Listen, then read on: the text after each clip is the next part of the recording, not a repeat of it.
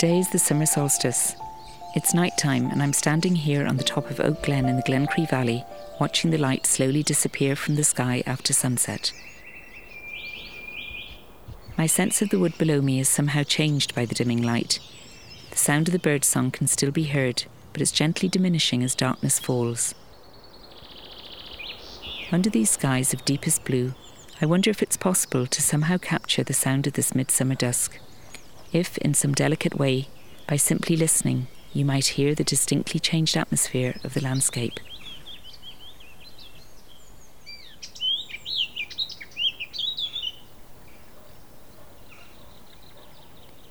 Welcome again to the Shaking Bog podcast, where art and nature meet. For this summer episode, as things are starting to reopen after lockdown, I decided to leave County Wicklow for the first time in nearly a year, and I headed west to record with some remarkable people who I'd been waiting to meet for a long time.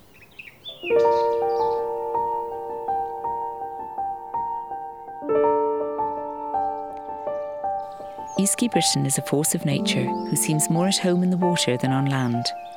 Amongst her many skills and passions, she's a champion surfer, an accomplished writer and an environmental campaigner. Easky is publishing not one but 2 books this year. The first of these, 50 Things to Do by the Sea, came out in the spring. Her second, the widely anticipated Saltwater in the Blood, is to be published in September. It profoundly explores the role of the sea in nurturing the well-being of both person and planet. Easky generously offered us a sneak preview.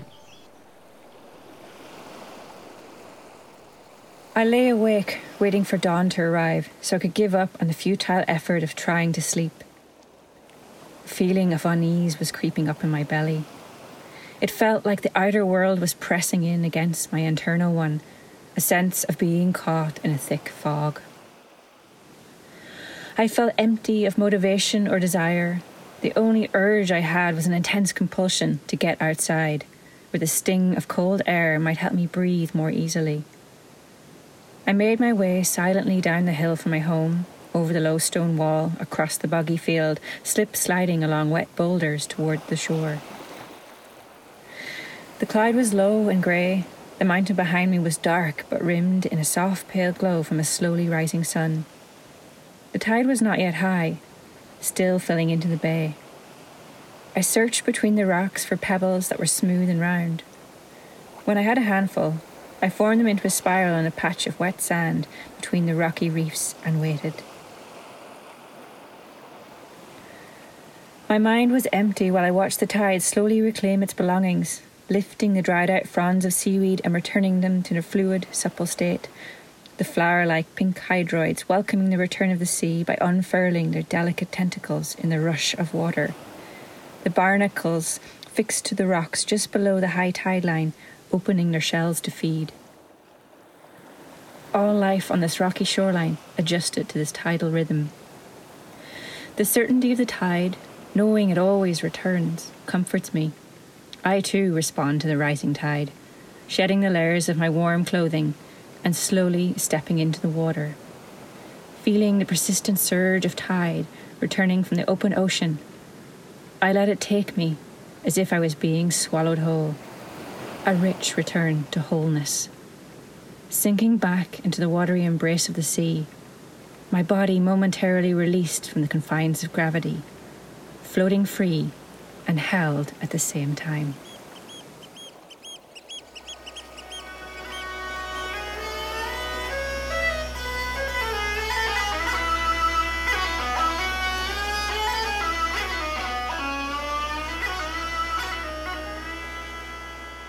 I'm standing now on the seafront close to Old Head Harbour in the shadow of Croagh-Patrick, which appears the colour of dappled mauve in the soft evening light. It's a gentle evening, and the colour of the water could fool you into thinking that we were standing on the shores of a Caribbean beach. Except that there's something wilder about it, something more elemental in the expanse and ever-changing nature of it all. I have just returned from spending an inspiring few hours in the stunning Loch Nafooey Valley in the heart of the Connemara Gaeltacht, where I had the privilege of chatting to the wonderful basket weaver Joe Hogan, an artist of the highest calibre.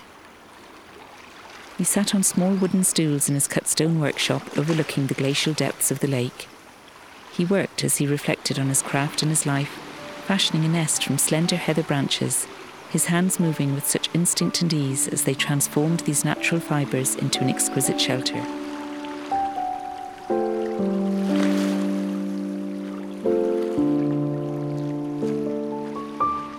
So I'm making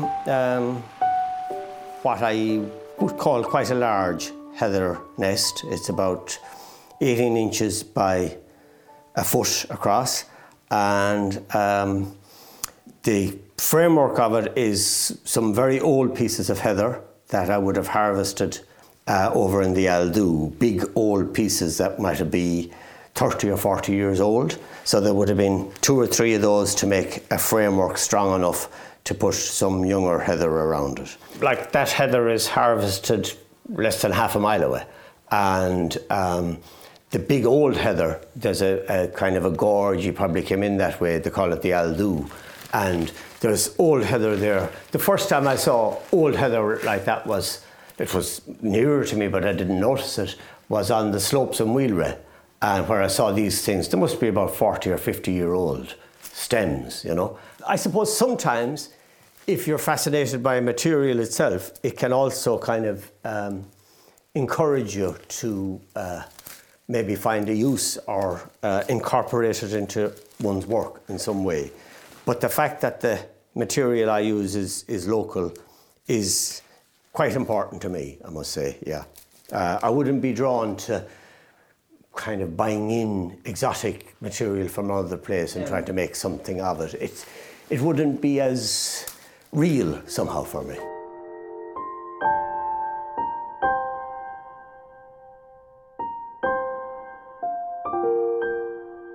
I'm from East Galway, so it's the same county, but a completely different landscape. The land there is very, very flat, slow-moving rivers like the Suck that floods fairly frequently. But something about this landscape here, I just felt, I felt drawn to it.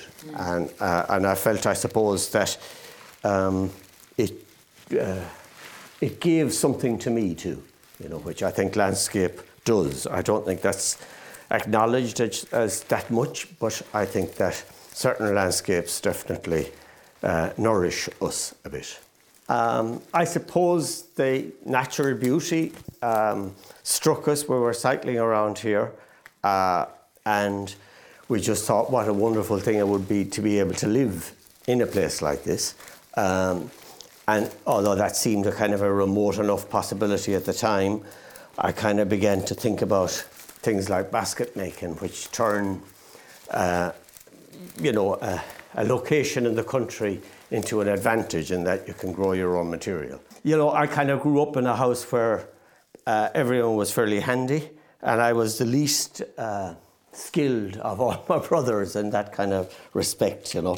But something about basket making, the fact that you could grow the material, I felt that even if I learned slowly, I could still progress at it, you know. Dolores and myself, I think, were the first people to have moved in here in that way, probably ever at that time.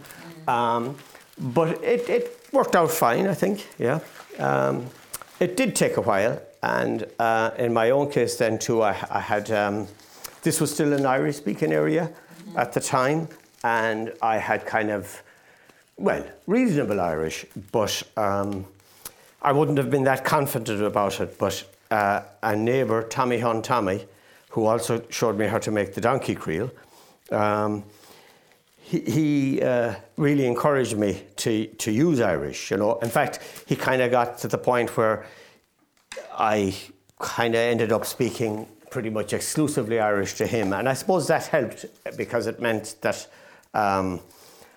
I had a connection then that might otherwise not have. So Tommy Hun Tommy,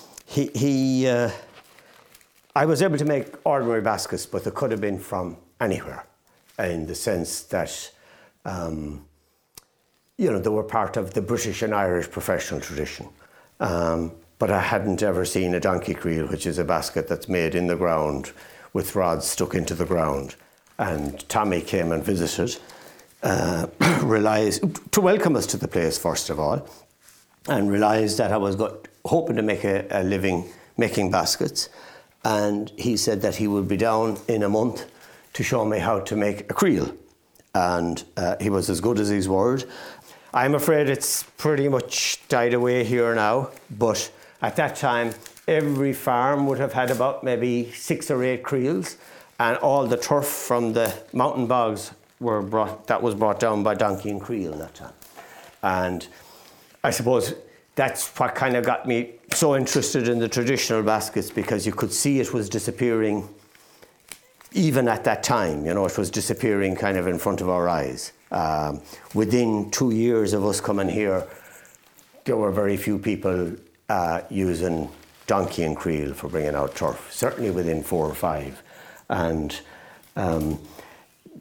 lobster pot fishing, people were still using willow lobster pots. At least there were a few down in Rossrow Pier there.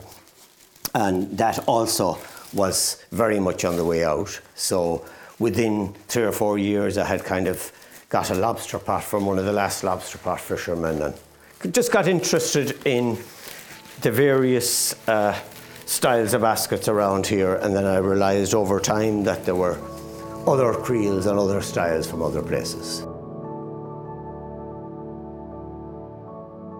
For the first 20 years, I needed, first of all, to generate an income from my basket making. And that meant making, X number of baskets, not necessarily a day, but a week and all that kind of stuff. But then, over the last 20 years, I've started, I suppose I needed to rekindle some of my own appreciation too. Maybe it had got dulled a little bit. So I started incorporating bits of wood into my baskets and things like that. And I didn't think I'd be able to sell them, to be perfectly honest with you. But it was certainly something that I was drawn to doing. And I don't always exactly know why I'm doing things. I kind of follow instinct a little bit. Over time, I started doing more and more of these kind of experimental or artistic baskets. And now I've pretty much retired from making ordinary baskets. So that's kind of what I'm at now, is making various types of artistic baskets. And over the last 3 or 4 years, I've also started what I'm at now here today, making nests and things like that, which are kind of, I couldn't say exactly why I'm making those either. It's a kind of a sense of maybe exploring ideas about what it means to be at home in the world and things like that.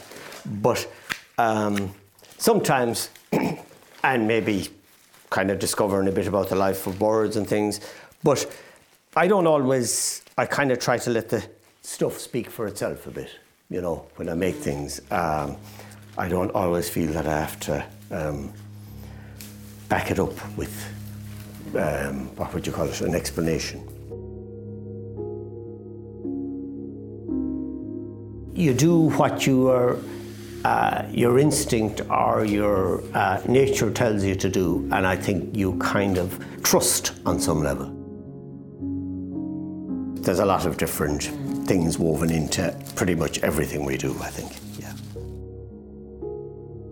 All of this kind of work is on some level a kind of an act of communication, and so I hope it touches others as well. But I suppose for me, I get a lot of satisfaction from making the work myself. I made a very large one, which I call Tribute to an Eagle, but I'm not sure that, I have no idea what material an eagle might use, but aged heather might be one of the things, because actually it's around cliff tops and things like that you'd get it. But in general, most birds use grasses rather than twigs.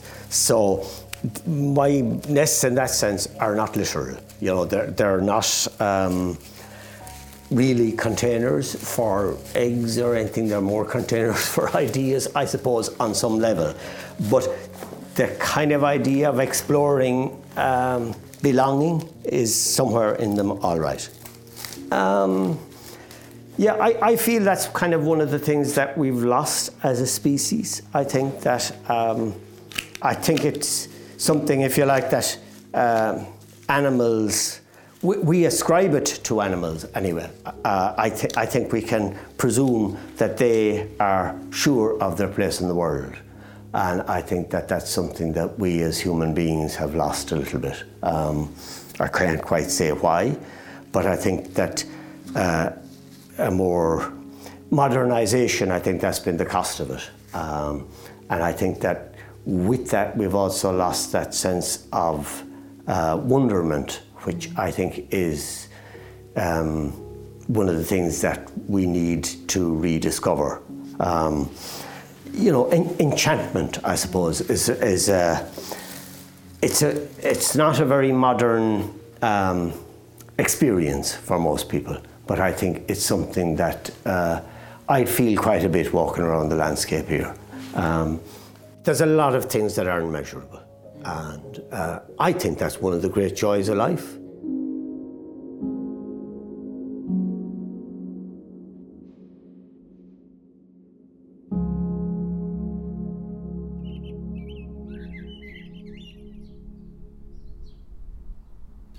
Somehow, the landscape of the West seems wholly evocative of Irish traditional music. As I travelled towards Wild Nephin, or Nathan as I learned was the correct pronunciation, to meet poet and writer Sean Lycett, the rugged expanse of wilderness seemed to carry within it the plaintive sound of the uilleann pipes. So first of all, here's some haunting music, specially recorded for the podcast from the magisterial piper Ronan Brown, who lives in the depths of Connemara.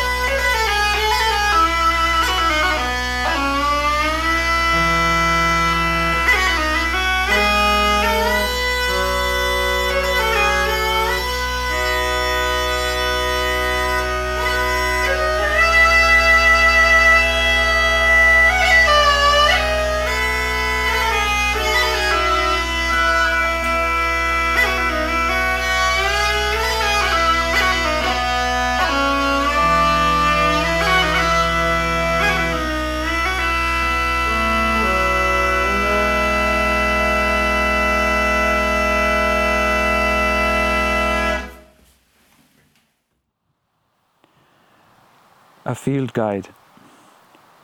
This script is a willow bending in the breeze of a June evening. But don't take my word for it.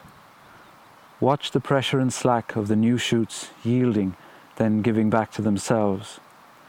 Who knows what you might see among the pollarding?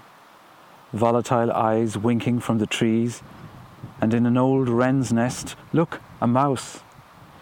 Surely a river flowing slowly, mirroring light, where the earlier mists meant that the night had been other, and maybe someone coming downstream with a split cane rod, a mere boy whose boots are slapping the irises as he strides out to meet you. Now be warned, this young innocent will reveal himself in a slip of the tongue. As well as a poet, Sean Lycett is also an inspired nature writer. We began our walk discussing his earlier biography of the influential Irish naturalist Robert Lloyd Prager. Prager was many things, but I suppose his main vocation was as a botanist, as a field botanist. And starting in the 1880s and into the 1890s and beyond, he conducted a very extensive campaign to map the distribution of Irish plants in particular. He was a Victorian figure, if you like, and he was very exercised by the fact that in Britain there was a lot of detail known about the distribution of British plants, but the same wasn't the case in Ireland. So he wanted to set the record straight and provide an accurate and comprehensive account of the distribution of Irish plants. I suppose the thing is really that Prager straddles the scientific and the literary, and it has taken some time to recognise him as a writer. I mean, a lot of people would understand Prager as a botanist, and to a lesser extent a geologist and a mountaineer. But his kind of literary qualities haven't always been acknowledged. And that was, I think, part of my task, or the challenge, if you like, of the study I wrote. It was to show that he was also a literary writer, and he belongs not just to the history of science, but to wider culture. So yes, he's there, I think, as a presence. So not just about the technicalities of geology and plants and so on, but just as an inspiration, seeing the landscape as something to value. So there are some lovely old pines along here now, so as we're going up the river. Yes, so we've come down from our viewing point with the beautiful panoramic view, and we've come down into the... you can describe maybe where we are now, Sean. Well, we're going along a river that has a couple of different names, depending on which map you're looking at, but we'll call it the Holes River for now. And some of the very oldest conifers in this area have been planted along here. There are some Monterey pines. They've got very deeply fissured bark.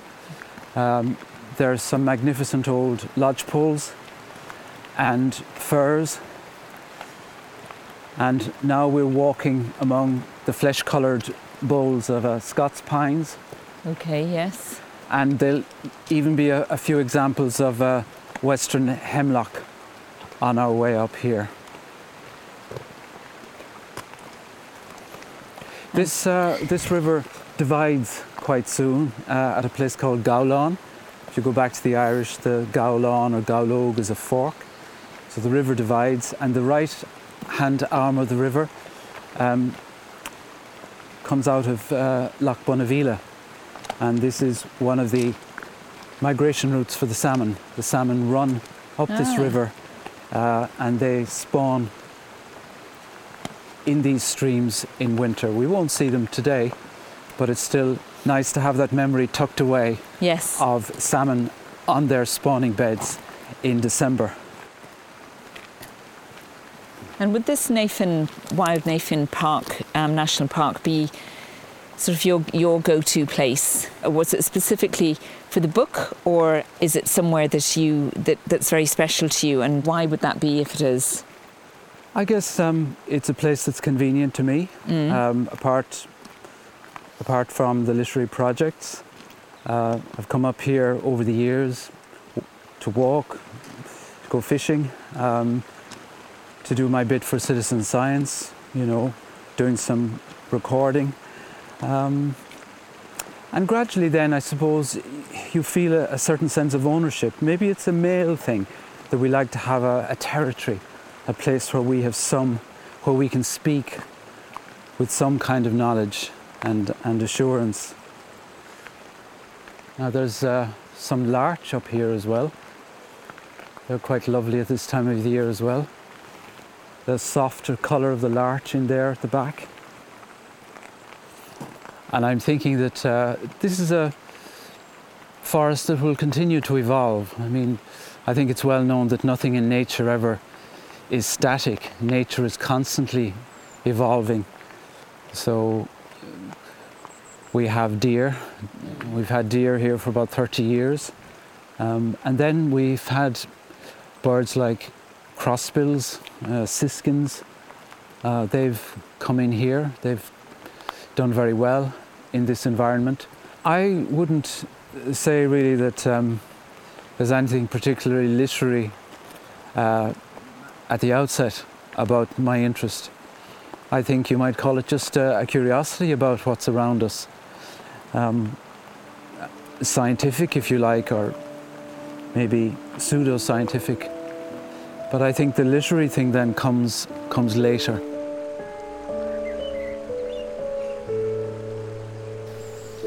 As you can hear, Sean very generously took the time to guide me into the heart of his beloved Neffen Beg range of mountains. His most recent book, Wild Neffen, evocatively charts his journey into this remote place, expertly interweaving a sense of place, mythology and history with minute observations and a poet's gentle touch.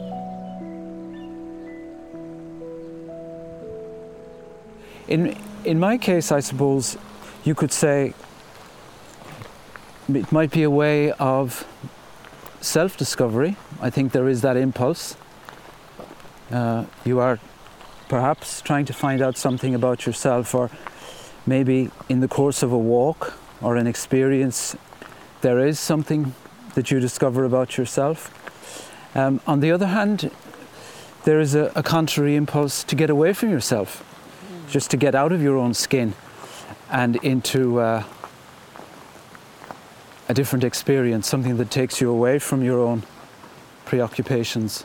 The beauty of this area is that it hasn't really been very densely written about before. There isn't a great tradition of inquiry up here. So you might almost say I had the place to myself. I discovered a way of writing about a place. In the case of Eagle Country, I was trying to revisit the places where eagles had bred or had been observed before they became extinct. And that gave me a way of working. That's what any nature writer wants, I guess. It's a way of working, a kind of template that will give a shape to a series of walks. And then Wild Neffen sort of emerged from that as a kind of winter counterpart to the summer excursions. And I suppose what was very interesting to me as an outsider who doesn't speak Irish is that whole, the sort of loss really that I have in not knowing Irish. Well, that sense of loss is very acute in this part of the country, because we know that up to relatively recently, Irish was the spoken language of large parts of North Mayo. Some of that knowledge can be preserved within English. So if someone says to you, that's Cuirinagapel, that's the corrie of the horse or the horses, and I'm thinking of a local man I met on the other side of the mountain who said, well, at one time, of course, people left horses out here to graze at a particular time of the year when they weren't being used for farm work. So that knowledge is still there within English, but the particular vehicle for that bit of knowledge is an Irish place name. So I don't think the loss is absolute.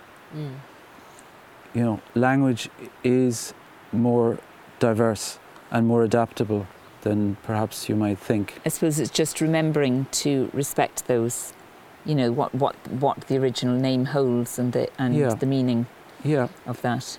And that's where the work of map makers and folklorists and perhaps someone like myself can actually contribute to local understanding, because I've met a couple of local people who said, I like what you did there with the place names. Yes. Because, my father had a lot of that now.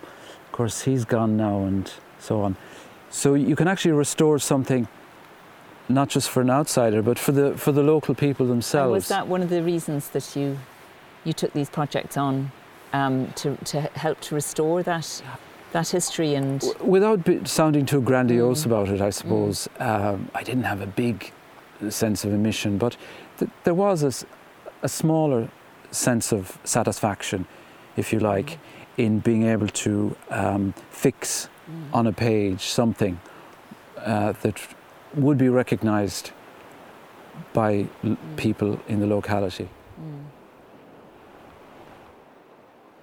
Well, you go out, I suppose, equipped with certain expectations, bits of knowledge, but I'm always asking myself, what was that sedge again? Or I used to know the name of that mushroom and I've forgotten it now. And you go out on any given day with a certain series of expectations. In the case of natural history, you're thinking, it'd be great now if I could see the hen harrier. It's the right time of year, they come through here, there's a few of them. Will I see a hen harrier? And usually you don't see the thing you expect to see, but you'll see something else. You'll be taken by surprise. And that's something I always enjoy. Happens again and again. I went off one evening there recently to listen for grasshopper warblers, and on my way there I saw a pine marten on the side of the road, and I hadn't been thinking about pine martens at all. So there's always in a place like this, probably in any place where you've got that natural element, there's always the capacity for things to surprise you. Merlin at Tarsacon Moor. This is where the wizard lives, still being realised, to cleave a range over the heatherings of a morning, a surprise out of the mist. This is where the horizon keeps an old nimble jack away from the chattering city, so no one can repute him to a bad end, and no industry can exile him any farther.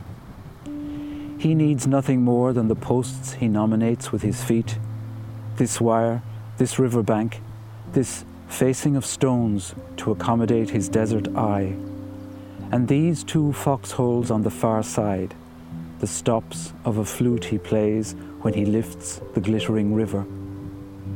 But could you find him if you looked? There has to be another god to upstage, a different day that starts with maps. And just as you stop for a Eucharist of sandwiches, suddenly Pippet, the Redeemer, is gone. And there he is, with the mountain on his shoulders. He's carrying the valley's only song. The great Michael Viney's description of Sean Lycett as a gifted chronicler, bard and Sherpa rings true for me, because I left our brief excursion into the wilderness with a deep sense of gratitude for a wondrous place that I may never have otherwise visited.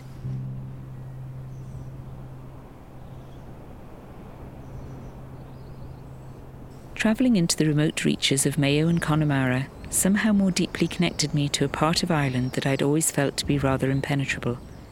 It may be just a romantic notion, but it felt like this trip, coinciding as it did with the solstice, brought me into a more intimate appreciation of the changing seasons and cycles of life, with a promise of freedom somehow, or perhaps the possibility of a simpler, more connected and less encumbered way of being.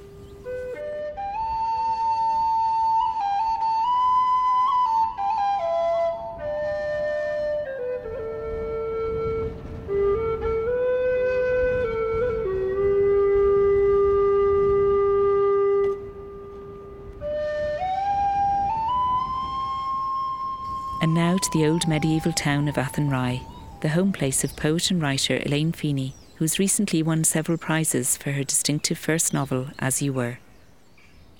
Elaine has that rare gift of being able to say it as it is, with a keen incisiveness and a strong feeling for spoken word, and yet she always manages to touch the heart with her poetry and lyricism.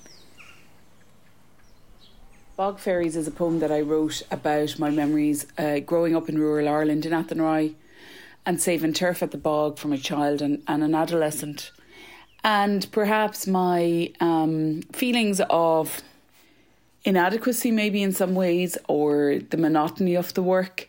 So when we'd foot turf and we'd build it into triangular shapes, I always imagined that it was far more exciting and that perhaps we were building it, when I was a child, we were building little houses for bog fairies. And later on I started to use escapism and imagine myself in many unlikely historical scenarios, to get through maybe what can be quite tedious and hard work. So this is a poem called Bog Fairies from my collection The Radio Was Gospel. The heather like pork belly cracked underneath my feet. The horizon like nougat melted its pastel line at the heat edge, blue fading to white light. We stacked rows of little houses for bog fairies, wet mulchy sods evaporating under our small palms. Crucifixions of dry, brittle crosses formed the skeleton. My narrow ankles stood parallel to them. Coarse and tough like the marrow of the soul, like the skeletons crucified under the peat. The turf will come good, my father said, when the wind blows to dry it. We dragged 20 bags with the sulphury waft of cat piss along a track dotted with deep black bog holes, over a silvered door, like a snail's oily trail, leaving a map for the moon or for bog fairies to dance on the mushy earth. And behind this door, once upon some time, old women sat in black shawls, bedding down irregulars and putting kettles on to boil for labouring girls. But I was gone. I was dragging comrades from the Somme. I was pulling concords in line with Swedish giants. I was skating on the lake in Central Park. I was crouched in the green at Sam's Cross. I was touring Rubber Soul at Hollywood Bowl. I was marching on Washington with John Lewis. I was in the Chelsea Hotel with Robert Mapplethorpe. He was squatting on my lap with his lens, swearing to God to Janis Joplin I could find her a shift. Nothing is impossible when you blow like that, girlfriend. I sang Come As You Are in Aberdeen with Union Converse, petrol blue eyeliner and mouse holes in my Connemara jumper. I was anyone but me. I was anywhere but here. We rushed to hurry before summer light would fade because animals needed to be washed and fed and turf needed to be stacked. And all the cold talk of our youth would be said behind our hands because light was the ruler as it closed in around us, like the dark on the workmen deep in the Channel tunnel that night. The black light killed the purple heather, yet I danced on the crackle in the dusk. I crackled on the dust in the heather. My dance on the heather turned to dust.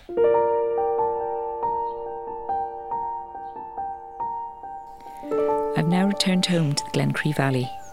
I'm happy to see my animals, including our swallows that safely returned to build their home once more in the outside corner of our kitchen door. With each passing day, the voices of the nestlings grow stronger, constantly demanding food from their parents as they tirelessly swoop back and forth with small offerings from dusk until dawn. Standing here in my garden on this warm evening, the verdant lushness of summer feels somewhat heady and intoxicating. The greens seem darker and deeper, the foliage and the wildflowers seem more abundant, and I'm pleased to say that our vegetables are thriving. Some see the summer solstice as a turning point, beyond which there is only the shortening of the days and the dimming of the light. But I prefer to see it as a celebration of that light and a calling to more fully immerse ourselves in the exuberance of the season. We've waited for it, and I want to relish it while it lasts. The next time you hear about the Shaking Bog, it will be for our festival, which is scheduled for the 10th to the 12th of September. Please remember to put the dates in your diary, as we hope you will join us for a feast of creative engagement and nature immersion. In the meantime, make the most of the summer and take good care.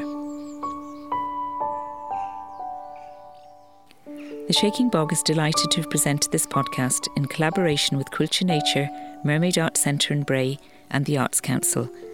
It was edited by Bjorn McGilla and mixed by Steve McGrath, with special thanks to Ray Harmon for his music and to all the artists and contributors.